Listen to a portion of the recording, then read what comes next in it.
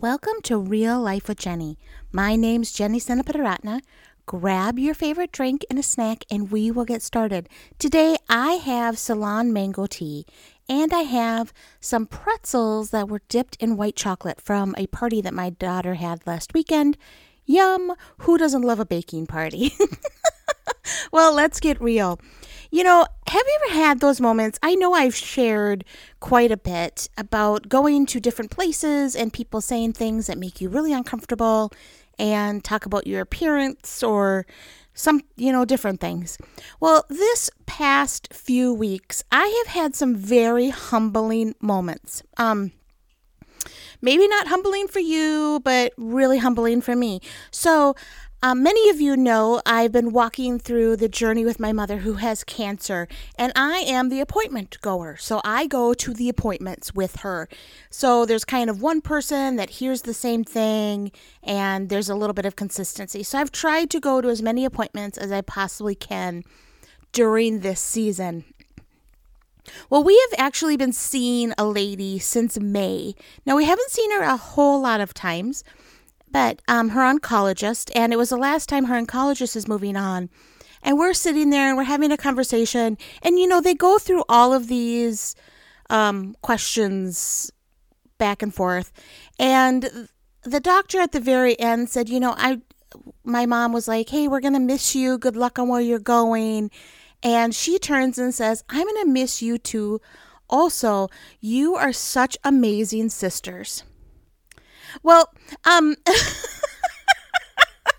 don't know about you, but it was one of those moments that I was like, wait a minute, we've been seeing you for how long? You know that my mom's in her 70s and you think we're sisters. Okay, my mom thought it was great.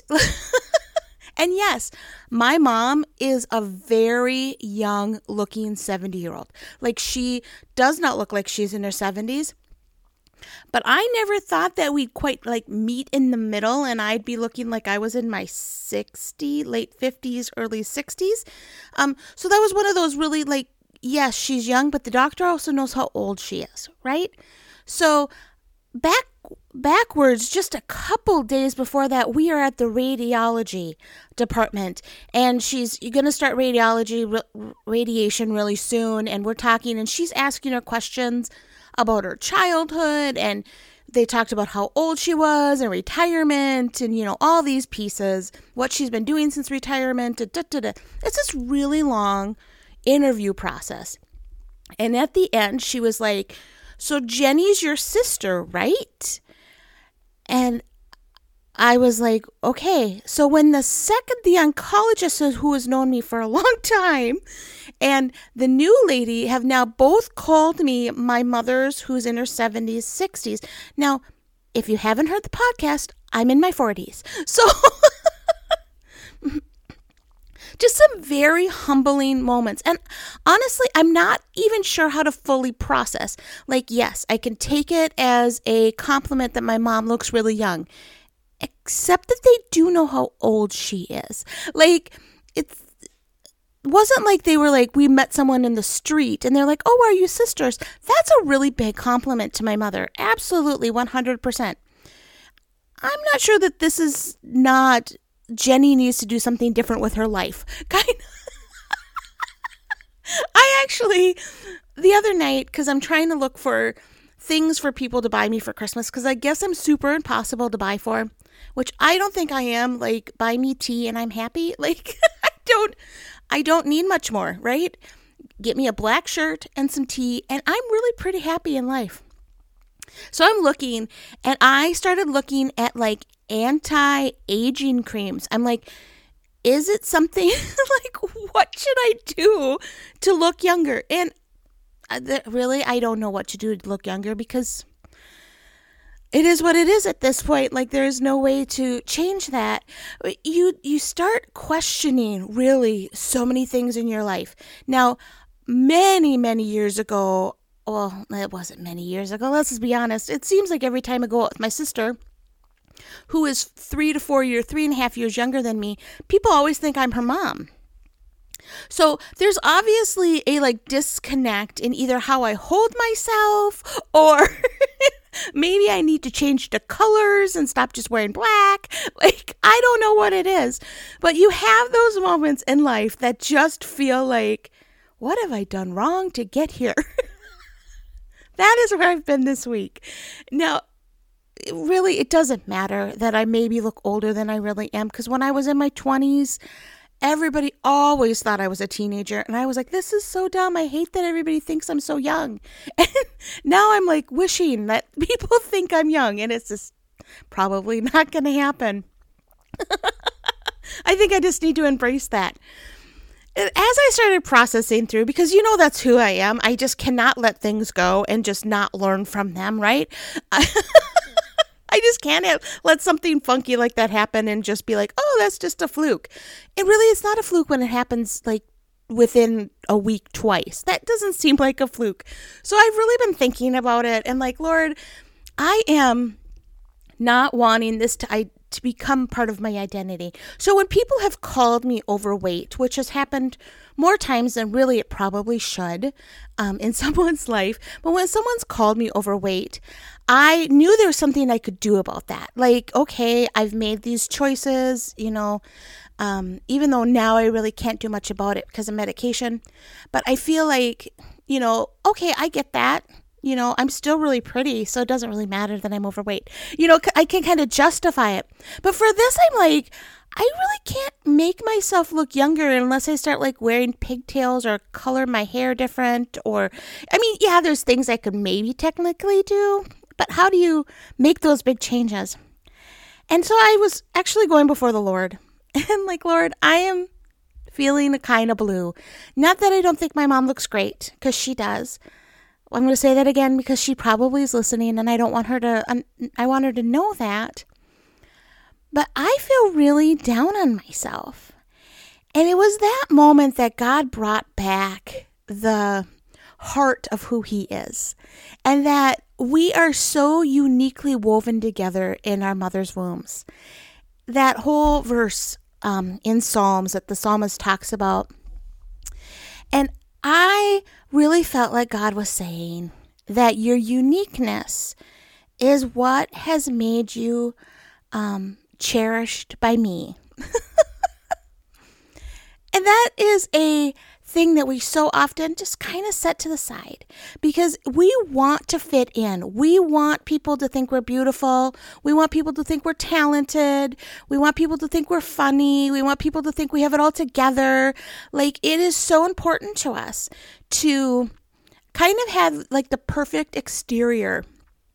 And when that's taken away and God still says, I cherish you, it is an amazing freedom that I have found, that I'm like, okay, so I am, obviously, I am not perfect in any way, shape, or form, especially physically. I do not fit the mold that everybody else fits. And for you, I really pray that as we're kind of getting closer to this crazy season of Christmas, and whether you're listening to this now or some other time, there's always a crazy season coming up. And that no matter what other people are saying to you, it cannot define who you really are. You may not fit the mold, and I'm using air quotes there, right? You may not fit the mold of what a pastor should be, or a mother should be, or an employee should be, or fill in the blanks.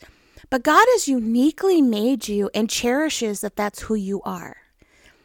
And is it time for us to start really embracing, okay, so I look like I'm a sister to a 70-year-old? Let's embrace this. Let's figure out if I can get a discount for senior citizens. Like, why not try? See if it really works. Maybe I really do look like I'm in my late 50s, early 60s, which is great. Then I can get a discount at a restaurant. Maybe I just need to embrace this. I don't know. But I'm going to work through it. And I just pray for you. And I pray that there are things in your life that really can either define you or scar you. and that you would allow things that have previously scarred you and held you back from doing specific things or getting involved or feeling good about yourself, that you would allow them to define you, that you would allow them to be something that you know are cherished by God, because that's how He uniquely made you, and let it define you. Let it make you a part of a better person. I was just talking to a junior high friend. Actually, we've met back and forth several times since then, obviously. But I remember when we were in first or second grade, she asked me some questions about what I believed, because we went to different churches, and I went to a Baptist school. And she was asking me about what I believed, and she kind of said, "Oh my goodness, she didn't really apologize, but she was like, I can't believe I said those things." And she didn't say anything negative, but I said it defined me. It made me realize that I have a unique relationship with God that not everybody else does. And I embraced it about myself. I remember that at first or second grade, I was like, oh,